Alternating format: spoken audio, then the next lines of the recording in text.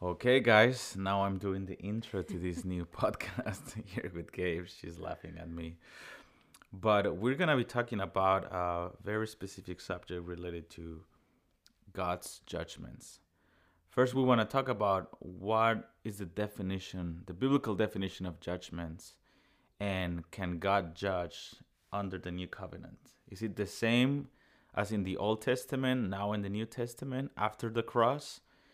Is it the same or not? So let's start.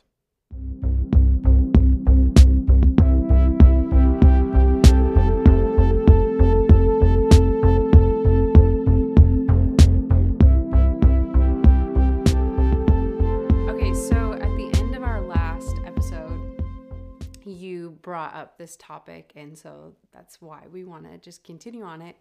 But you have come across, I think more than in the last few weeks, but especially over the last few weeks, as you know, all these questions are surfacing, and Hundreds of people asking yeah, the question. and rightly so. This is the time to talk about it, so it's awesome. But it basically comes down to this question of, does God judge the same way in the New Testament as he did in the Old Testament? And a lot of the premise of that question comes with, well, didn't everything get finalized at the cross? And so that's kind of the main focus that we want to try to tackle today. Yeah, and as we discussed last week, is this question is coming up more and more. I mean, obviously because of the pandemic, and many people are swinging from this is the devil, and God wants us to arise. And the other extreme is saying this is God's judgment. He's angry at the world. We need to repent and fear. And there's a middle ground. There's a more than a middle ground. There's a biblical perspective that opens up our discernment, and then we realize that God can be doing multiple things at the same time. Multiple things and sources can be happening at the same time, and we see that throughout the Bible. So this is more, and we don't want to even mention again the COVID-19 or the coronavirus, because you've heard about this a trillion times by now. And we know we need to rebuke the devil. We need to ask for the Lord for protection and blah, blah, blah. We know all of that. So let's just talk about the knowledge of God. And we're doing that. We're doing it. Yeah. We are doing it. Hardcore. But again, this is the main point of this is knowledge of God situation. Because if we want to graduate from this season and be approved and get to the next season to transition well out of this lockdown, we need to address the issue of the knowledge of God. Yeah. This is more than the devil, another attack, which it is, but it's more than that. For the church, it is an issue of the knowledge of God. And we need to talk about God as a judge. Jesus is a bridegroom. We always talk about this over and over again. Jesus is a bridegroom that loves people. Jesus is a king that has power and demonstrates the kingdom. But also Jesus is a judge. And actually, I just want to start saying every single time we see a revival, we study a revival from, the time of Jesus and the apostles to the last 2,000 years, we see those three things operating at the same time. We see Jesus as a bridegroom that is inviting unsaved people to be loved by him and receive his love and love him back. That every revival we see the bridegroom God that has passion. We also see the power of the king to break in the power of darkness and expanding prosperity, even changing sometimes the geography and the landscape of people's groups and geography. But also we see the judge. Every single revival, even though we don't know about it, every single revival, the judge is manifesting his power. And that's because every single time that Jesus breaks the power of cancer, that is the judge. Mm-hmm. That is Jesus judging the cancer and breaking in with healing. So that's good news. Every single time that Jesus opens the eyes of the blind person that hated God, that hated Jesus, and all of a sudden they have conviction of sin and righteousness and the Holy Spirit. That is the work of the judge. He is bringing judgment to principalities and powers. 2 Corinthians 4, verse 1 to 6, Paul says that it is the God of this world that has blinded the understanding and the hearts of people, but the God of Genesis 1 brings light, and then all of a sudden they see beauty in the face of Jesus. They can see the glory of. So the judge has been operating for 2,000 years, not only in the Old Testament. Jesus of the breakthrough, the God of the breakthrough, is the judge. Yeah. And so we want to break down two things. One, the main question is, can God judge in the New Covenant, New Testament? Can God judge now? Does he? And number two, what is the definition of judgment? Is it negative, or is it positive, or is it both? So we want to address those two questions today. Yeah. Maybe this is jumping to the second one a little bit, but I do want to say that, I mean, we know from Exodus 34, the Lord proclaims his name to Moses. And at some point, I want to break down the story of the Exodus, because it's been moving my heart recently, but that's a subject for another time. But what we just recap really quick, the Lord is making a marriage covenant with Israel at Mount Sinai. And right as that covenant is being formed, they immediately go ahead and create this golden calf. And they, they violate the covenant right away, which is, you shall have no other gods before me. And anyways, it's in that context that the Lord proclaims his name to Moses, and he says, I am the Lord God, gracious, compassionate, full of mercy, but also by no means, how does he say it exactly? By no means like wiping away the iniquity of I'm messing it up. You can go find that verse in chapter 34. But basically he's saying, I'm full of mercy, I'm compassionate, I'm slow to anger. This is my heart, but at the same time, I need to punish wrongdoing, and I will punish sin. And I love that is one of the premier revelations of God that we get early on in the scriptures. And it's so that those names and those themes of his character, of who he is, they just unfold through the rest of scripture. Yeah. And I want to say, like, I've been getting comforted, yes, I mean 100% with the compassion, the slow to anger, but also the fact that he doesn't let sin go. The fact that God is a judge who will actually come and condemn sin and wrongdoing is such a comfort to us. Because if he didn't, and the wicked just were able to prosper in what they were doing, that would make him unjust. But I do want to say, tagging on to what Benji was leading off with, a lot of the times the judgment of God is him wanting to show mercy. And his judgment is about him bringing a verdict to something. And so oftentimes, and I believe this is his heart all of the time, is he wants his verdict to be mercy. That's why we have the demonstration of the cross, is we know that everyone who believes in the Son, everyone who believes that Jesus bore their sin on the cross, receives the mercy of God, because they know that their judgment was placed upon Jesus at the cross. And that's incredible, and that's amazing. And we never are going to lose the wonder of that. But also, for those who don't believe in Jesus and don't, make that their verdict, I think this is one of the clearest verses that I've seen on it, which is John 3:36. It says, whoever believes in the Son has eternal life, but whoever does not obey the Son shall not see life, but the wrath of God remains on him.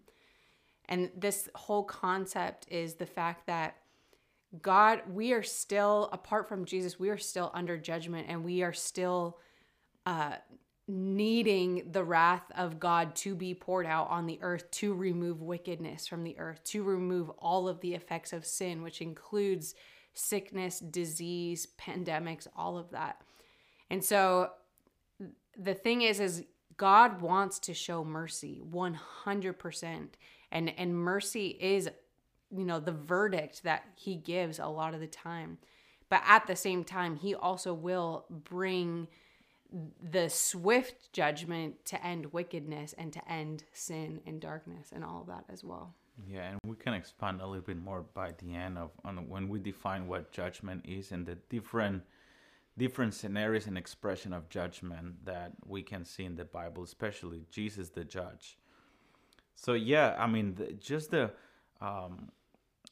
this was considered a heresy back in the day, like in the first 4 centuries of this theology that they will make the God of the Old Testament different than the God of the New Testament. When we know Paul said in Colossians 2 and then the book of Hebrews chapter 1, it's clear that Jesus is the glory of God. He is the living image and the manifestation of the fullness of Yahweh, the God of the Old Testament.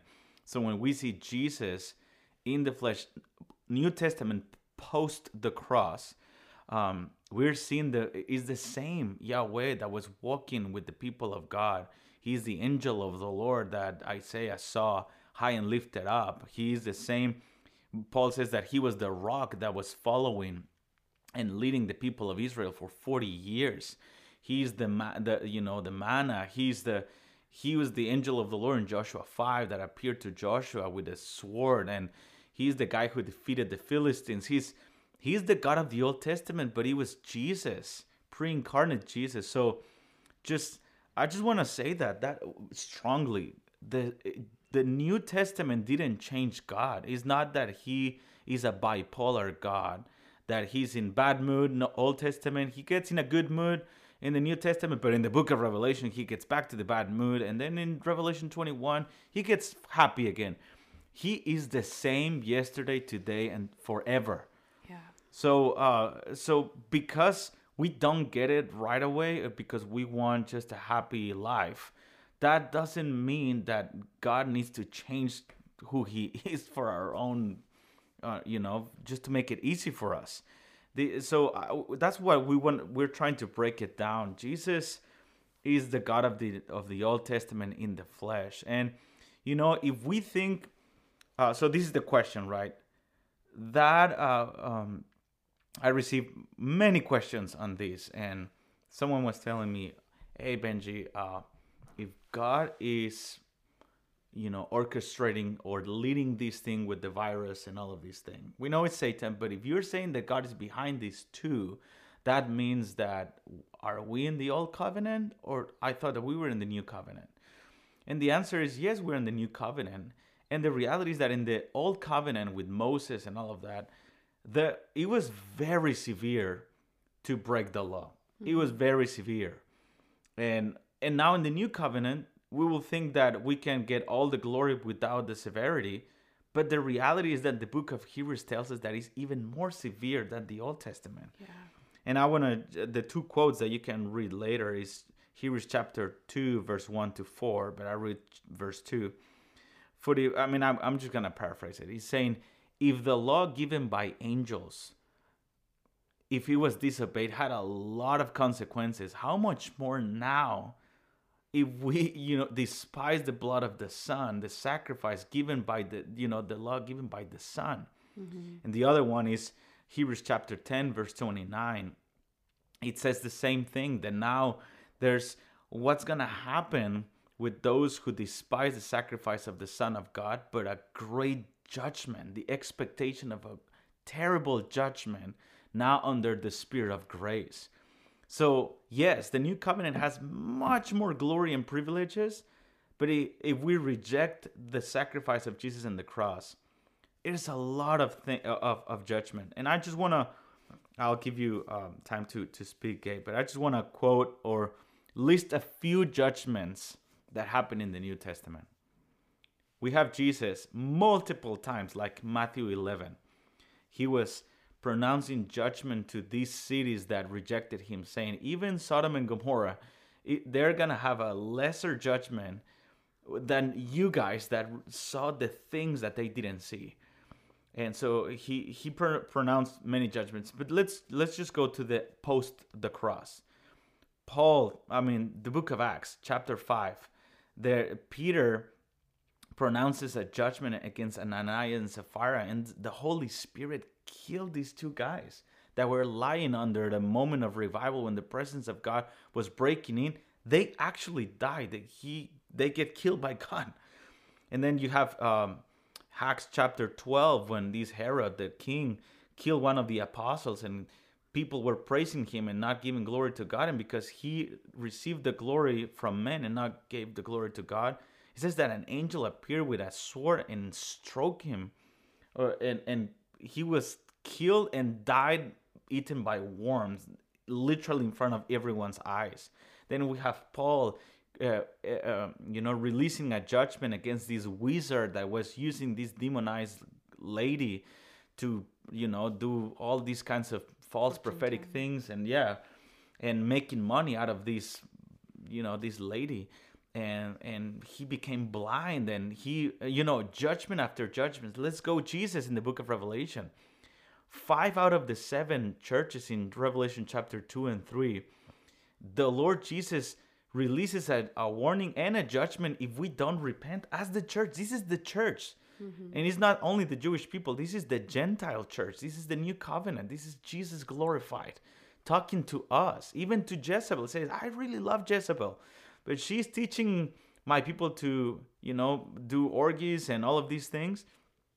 I'm going to give her time, but if she doesn't repent, I'm going to strike him with a judgment of sickness, and I'm going to kill all of her sons. And you're like, are you kidding me? This is Jesus. Wait a minute. I thought we were in the old covenant and the new covenant. It's like, yes, that's why if you overcome, there's mercy. I'm slow to anger, but if you don't repent in the new covenant, there's nothing else I can do but bring a judgment so that she can be safe. Yeah. Paul said it over and over again. I have to release people when they are committing sin over and over, and they don't want to repent, even through the confronting of the church elders and the congregation. I'm going to have to deliver them to Satan. So, they are shaken by the enemy and may be killed, but at the end of the day, maybe in their deathbed, they can repent and they're forever safe. Yeah. So again, let's not bring the argument of that we're in the new covenant. If we want to bring that argument, the New Testament is very clear that the glory is greater, but the requirements are even greater now. Yeah. I'm just thinking about also the storyline of the Old Testament continues through the New Testament. And that really it's all about God being able to dwell with man. And so what do we see happen? We see, God was with Adam and Eve in the garden. Sin came into the world and that separation happened. But then that's why God gets closer at the Exodus, and he forms this marriage covenant, and he dwells in a tabernacle in the midst of his people. But the thing is God can't dwell in the midst of sin. And that's why, there's rules, there's the law, there's the regulation, there's things for purification and sanctification. Because if unholiness approaches a holy God, that unholiness is going to get purged, meaning die. It's going to disappear. It is gold. Gold gets refined in the fire to be purified. And that's the whole point of God actually bringing judgment to his church. And in a lot of ways, it really is more about discipline, which I do want to talk about in a second. But God will discipline through judgment. And so the whole thing, though, is, yes, we are in this new covenant, and we actually have that burning fire of Mount Sinai in Exodus 19, that burning fire that rested on the top of that mountain. That is the Holy Spirit living inside of us now. Like, that should cause us to tremble with fear. And that's why we see in the New Testament, it says, work out your salvation with fear and trembling. It's actually the fact that that holy God now lives inside of us. and we are temples, we are vessels of the Holy Spirit. But if there is impurity within us and within the church, sexual immorality, just loose living, sinfulness, and we know that there is. We know, especially in the West, for the most part, it's a very Laodicean church, and the Lord is going to wake us up. But this is how he does it, is he uses the things happening in the earth. He uses pandemics. He uses economic crisis to shake us, to get us out of our compromise, out of sin. And he's saying, I am really coming back to the planet. Yeah. You have the Holy Spirit inside of you, and my goal hasn't changed. I want to dwell with you, and God is going to come to the earth. And so there's a purifying, there's a purging that needs to happen. And that's why repentance is so important in this time. Luke 21 talks about a snare that's going to come across the whole earth before Jesus comes.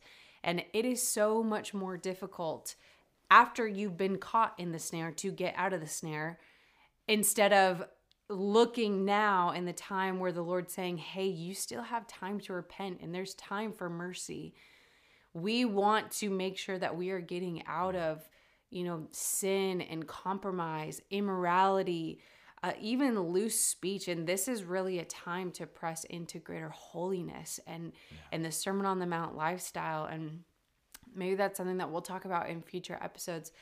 But I also want to start off, or I want to say something about the way that John the Baptist started off his ministry. John the Baptist, we know, is the forerunner to Jesus' ministry. And he comes saying, repent, for the kingdom of heaven is at hand. And he says in John 3, verse 10, even now the axe is laid to the root of the tree. So therefore every tree which does not bear good fruit is cut down and thrown into the fire. And then he goes immediately and says, I baptize with water. Jesus is going to come and baptize with fire and the Holy Spirit. And he's going to, it says, his winnowing fan is in his hand. He will thoroughly clean out his threshing floor and gather his wheat into the barn, and he will burn up the chaff with unquenchable fire. Okay, this is the introduction to the ministry of Jesus. And I want to just make this point really briefly. John is talking about an axe that is the picture is literally like this axe is at the bottom of the tree, ready to swing. But the whole thing is about in this context, how would the people of that time respond to the ministry of Jesus? Would they believe in him and be saved from judgment, be saved from, that axe coming to swing? And the way that they would be saved is if the tree actually bore fruit. Mm-hmm. And I want to just say this is, I learned this recently, and I thought it was so interesting because you tie it with John 15. I learned that vine dressers or vintners, winemakers, they are constantly pruning their bushes because there's one point in the season where they have to actually prune their vines all the way down to the stump. Because what happens is if they prune all the way down to the stump, new branches will grow for that season and bear fruit. Like it'll be much more fruitful. And so they have to go to that very bare bones pruning process. But then what happens is they want to expose the fruit to the most sunlight possible. So what happens is they'll start pruning later on in the season the vines that aren't bearing, as good of fruit. And what they'll do even is they'll take some very fruitful vines, the ones that are, bearing lots of foliage and stuff like that. And they'll even go ahead and start pruning the good foliage because they want to expose the grapes to the most amount of sunlight possible. And I think of John 15, Jesus is the vine and our Father is the vine dresser. And really what he is doing is he is constantly in this pruning process, which, yes, is discipline. It says right there in John 15, it's discipline. The Lord will discipline his children.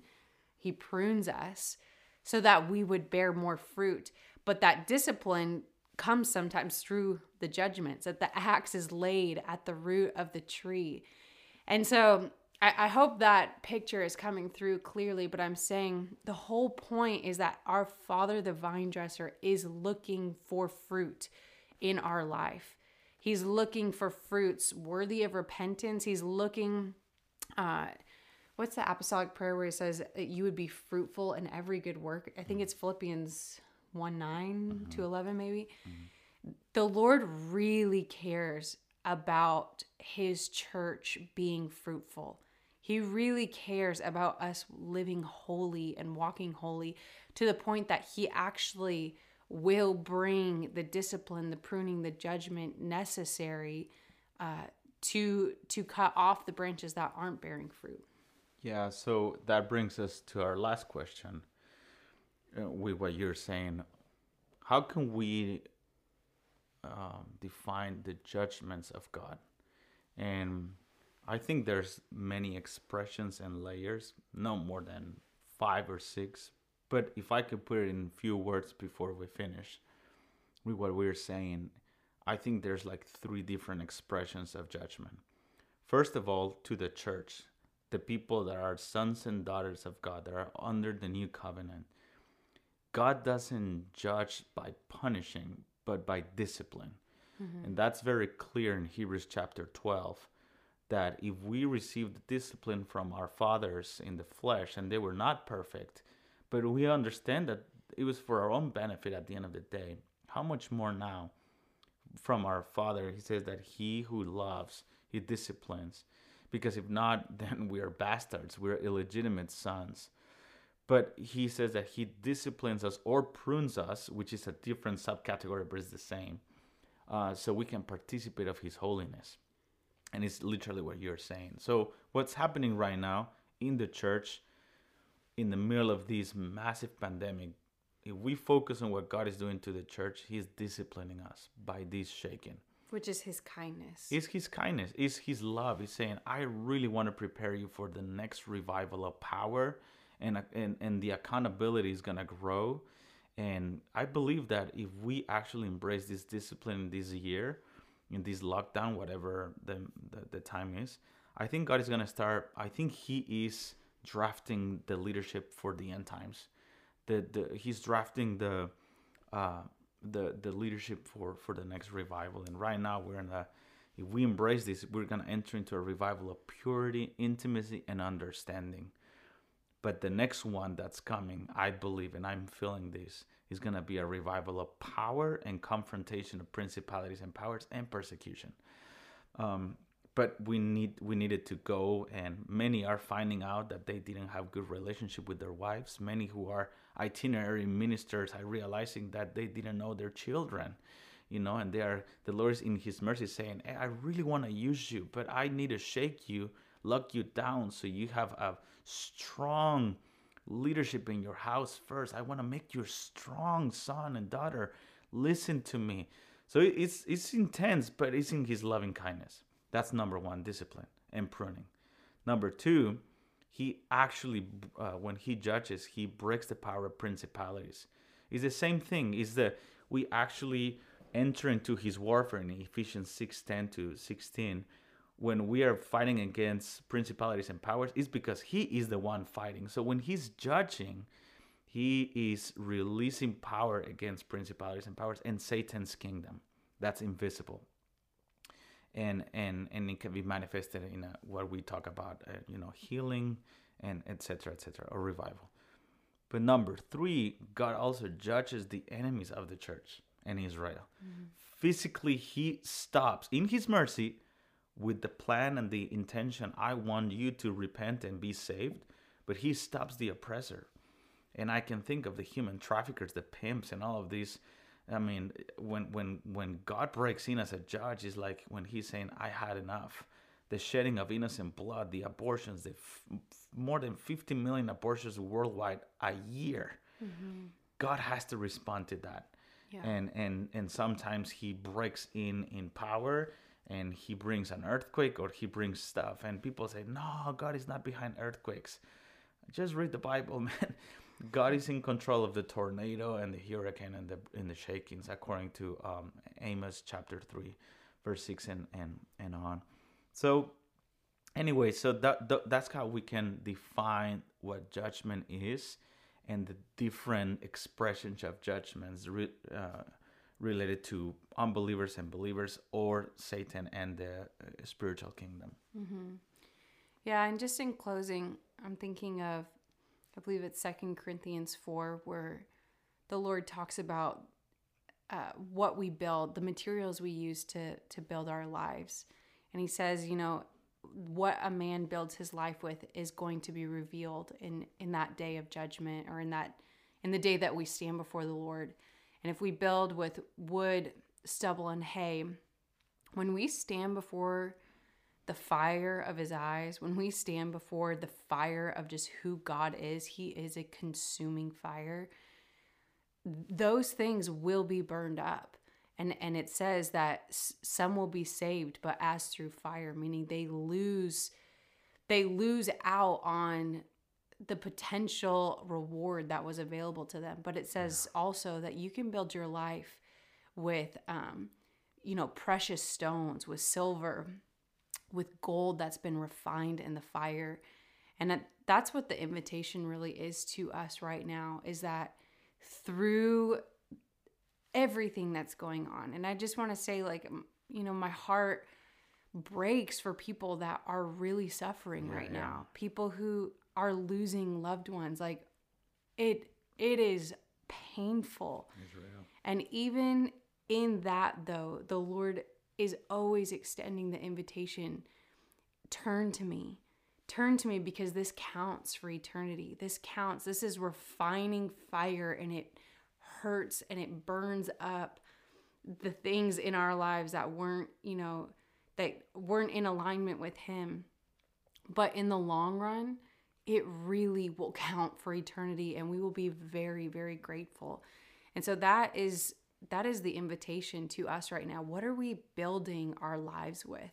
Are we building with the material that would actually really be able to withstand the fire of his gaze as we stand before him? And I just want to say too, and I mean, this is something that I'm asking the Lord to help me with, remind me, but just of the hope and the victory that we have in eternal life. Yeah.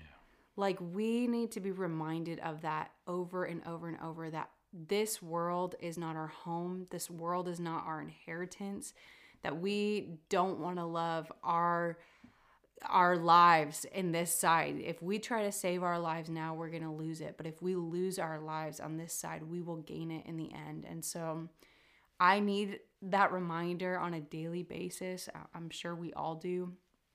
But just to be reminded of how great eternity really is. It hasn't even entered into the mind or the heart of man what God has prepared for us. And so that is our hope.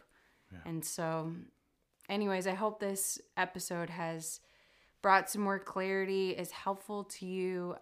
Let us know if you have thoughts. And by no means is this a whole picture of God's judgment in the New Testament. I mean, I'm sure there's 100 things that we have left out or forgotten, but at least it is a starting point. And so thanks for listening, you guys, and we will see you in the next episode. See you.